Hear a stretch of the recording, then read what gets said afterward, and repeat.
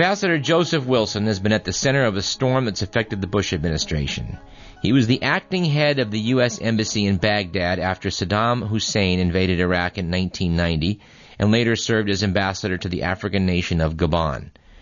Early in his Foreign Service career, he served the U.S. State Department in Niger. Thus, he was uniquely qualified to investigate the allegation that that nation had sold uranium to the Iraqis.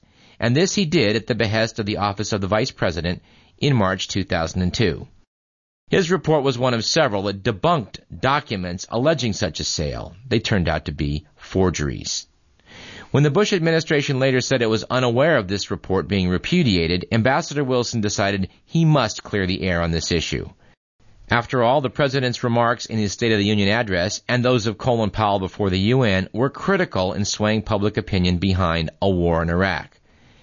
Joseph Wilson feels that going to war is serious business and should be done only when based upon clear evidence that it is necessary.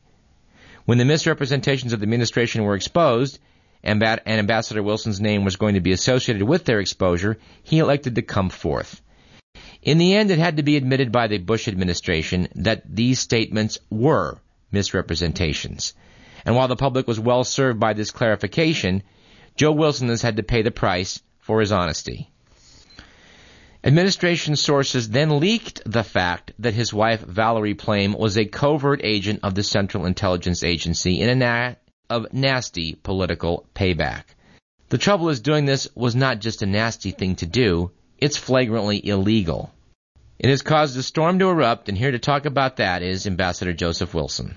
Welcome back to Radio Parallax. It's great to be back with you guys. We remind our listeners that you were kind enough to speak to us in November, at which time you said you'd be happy to talk to us again as matters progressed in the coming months. And the months have passed, matters have progressed, and as a man of your word, here you are with us again. And not only that, but I have a feeling that I might be coming out there to be with you guys at some point. Well, we hope you will. We hope we can actually meet you in the flesh. Look forward to it.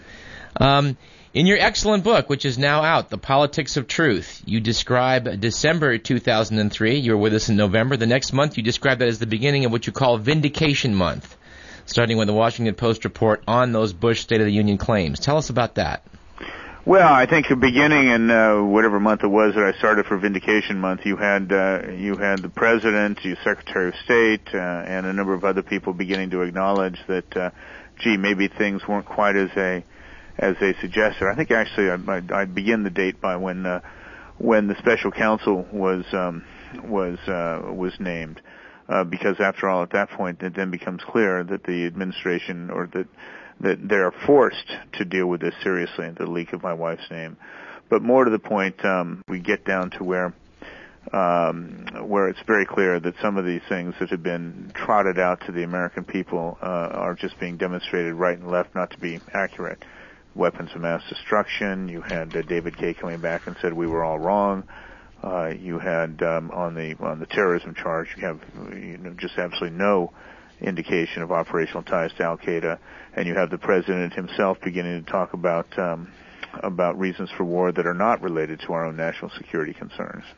Well, they certainly have moved away from that position. And of course, the position I took, and we discussed this last time I was on your show, from the very beginning, was that when a government makes the solemn decision in our name to send our sons and daughters off to kill and to die for us, we as a society have an obligation. We have an obligation to those people wearing our uniform to ensure that we understand fully and agree as to why we're sending them out there to do this for us. Well, we'd recommend your book, if for nothing else, the chapter you tell about when you were acting ambassador in Baghdad at the start of the first Gulf conflict, and how important all these issues were to you and what was going on. Thank you. And of course, it was that experience that brought me back into this debate after 4 years of retirement from public life. It was basically because I thought that I had some experience that was relevant to our understanding of what some of the unintended consequences might be of our invading, conquering, and occupying Iraq, and why that might not, in fact, be the best way to get at the issue that the president was then describing for us, the threat of weapons of mass destruction. Yes. We've since we've spoken, you had Robert Greenwald on. You're in his excellent documentary, Uncovered. Yeah, I was actually just out in Cannes, France, at the Cannes Film Festival. the documentary was shown not in competition, but on the side of the competition, and we were out there promoting that so that more people would see it. The other documentary that I've been in recently that is out now is Bush's Brain, which is with Jim Moore. I haven't heard about that one. That one talks about Karl Rove and the influence of Karl Rove on the administration. Well, he's a man I don't think we could talk enough about. He needs to be discussed. We should understand him. He is a product of the Donald Segretti era of dirty tricks. Donald Segretti was a dirty tricks master in the Nixon administration. Rove grew up in that world, and that is what he has brought to the White House. And this is precisely what these guys have done to Valerie, a dirty trick, and now it has backfired in a big way on them.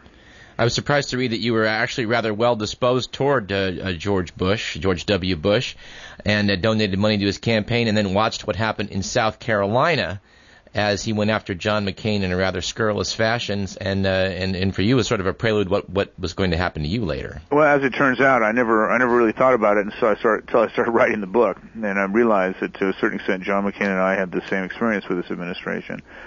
Before he went to South Carolina, I thought that George Bush would be the better Republican candidate, and my loyalty is really to democracy rather than first and foremost before it's to either party, or certainly was then. Now I don't brook much with the Republicans.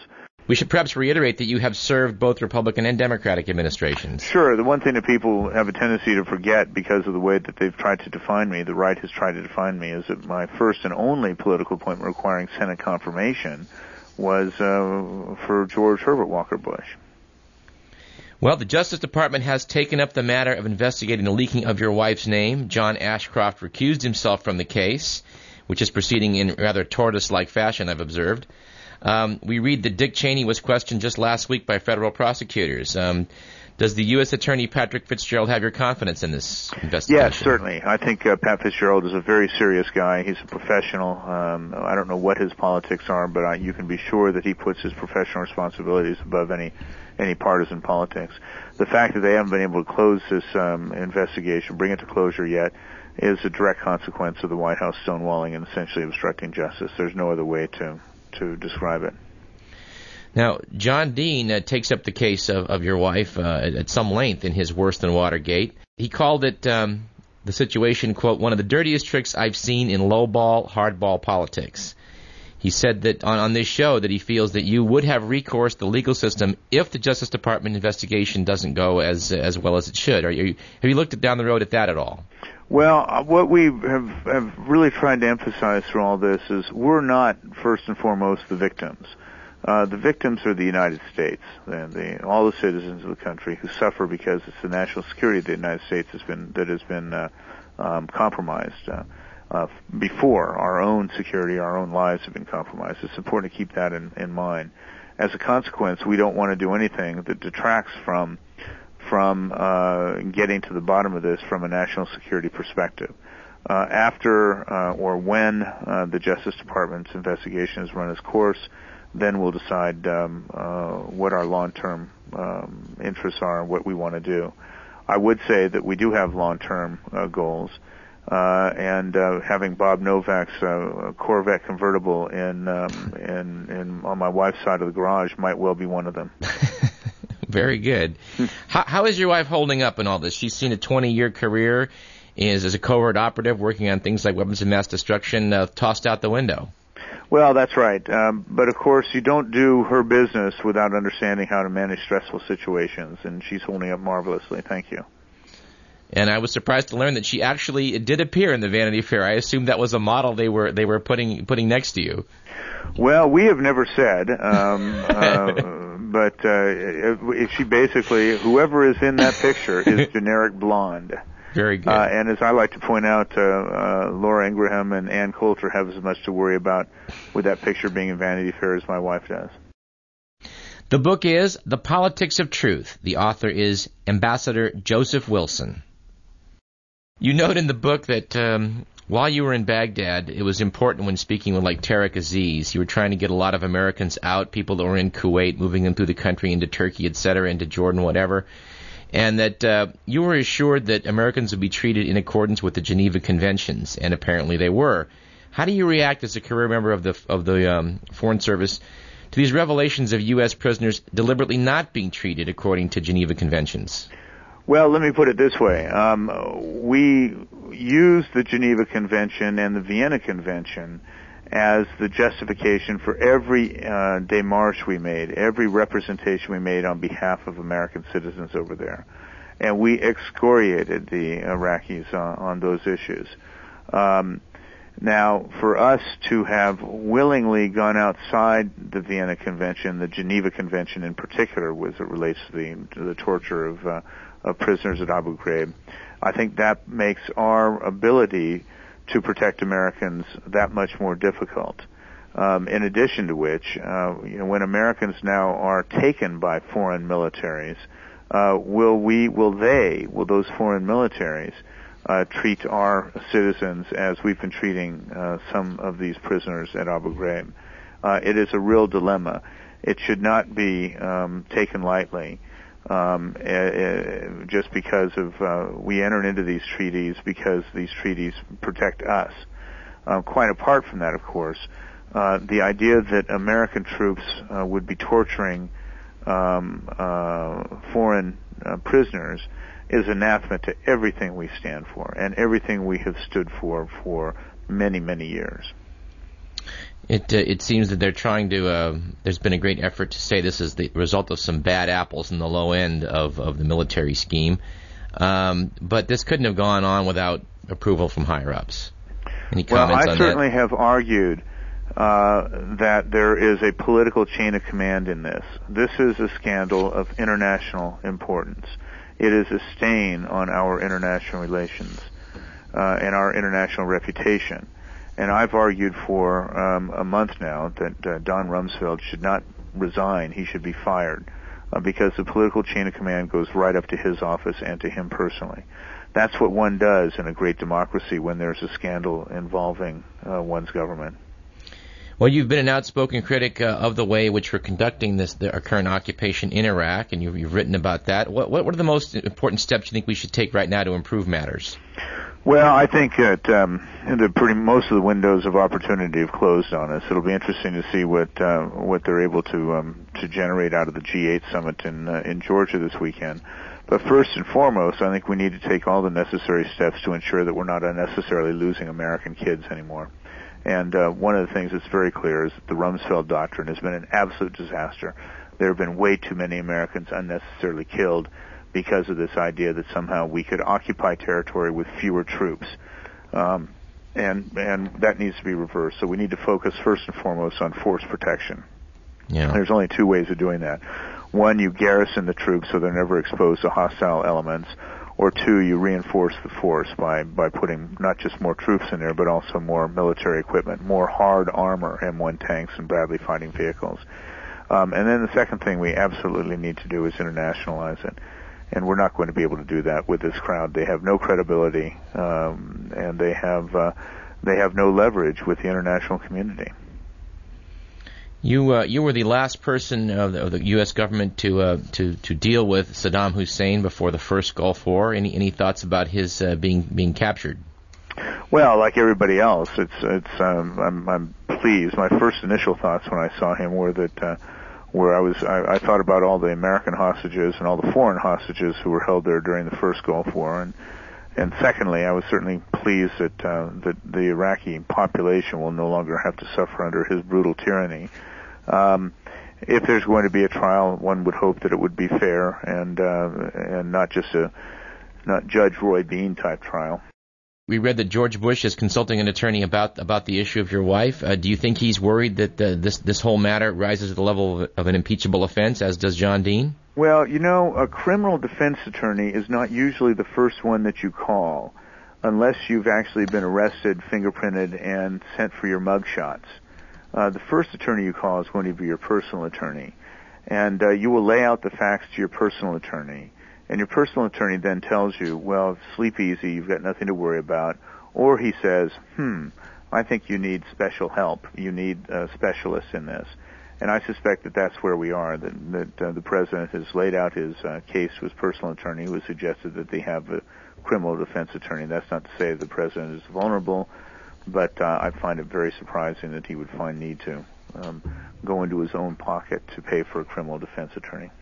You stated what you thought had the public needed to know about matters regarding Niger and uranium and misrepresentations in the State of the Union speech. You wrote an op-ed piece about that. You thought that would be the end of it, and yet this has now become something you never expected, with your wife being involved.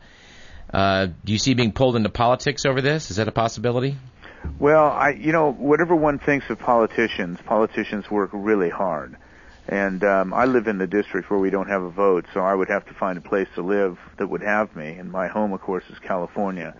And to be a politician from California here in Washington, you would have to commute a long way across the country every weekend.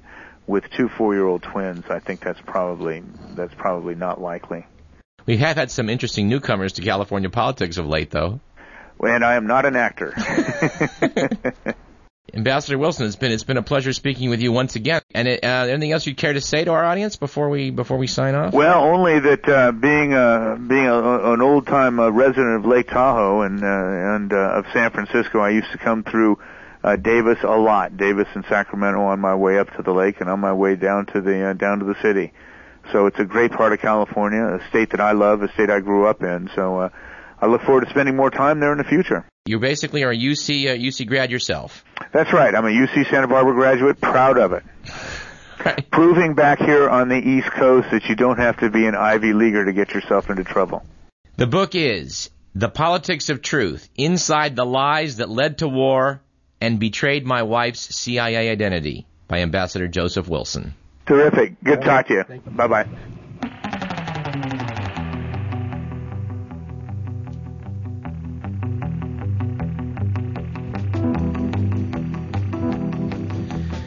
Well, you can see why he was an ambassador. He's a very pleasant man to talk to. I don't think it really, and I feel bad about this, I don't think we really covered what a funny guy the ambassador can be. However, if you get a copy of Politics of Truth, you will enjoy many of his anecdotes in there about his early career, and particularly some very funny episodes about being in the Republic of Gabon. He served as an ambassador to Gabon and also simultaneously to the nearby island republic of Sao Tome y Principe.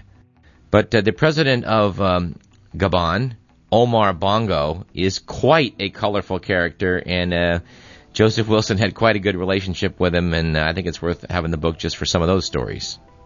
We look very forward to being able to meet him when he comes out here in October, and we'd like, of course, between now and the November election to have him on a third time. Maybe we can address some of those other issues about what we didn't talk about in his book, some of the lighter stuff that is well worth hearing about as well. This is Radio Parallax. I'm Douglas Everett, and this is KDVS 90.3 FM Davis, Sacramento.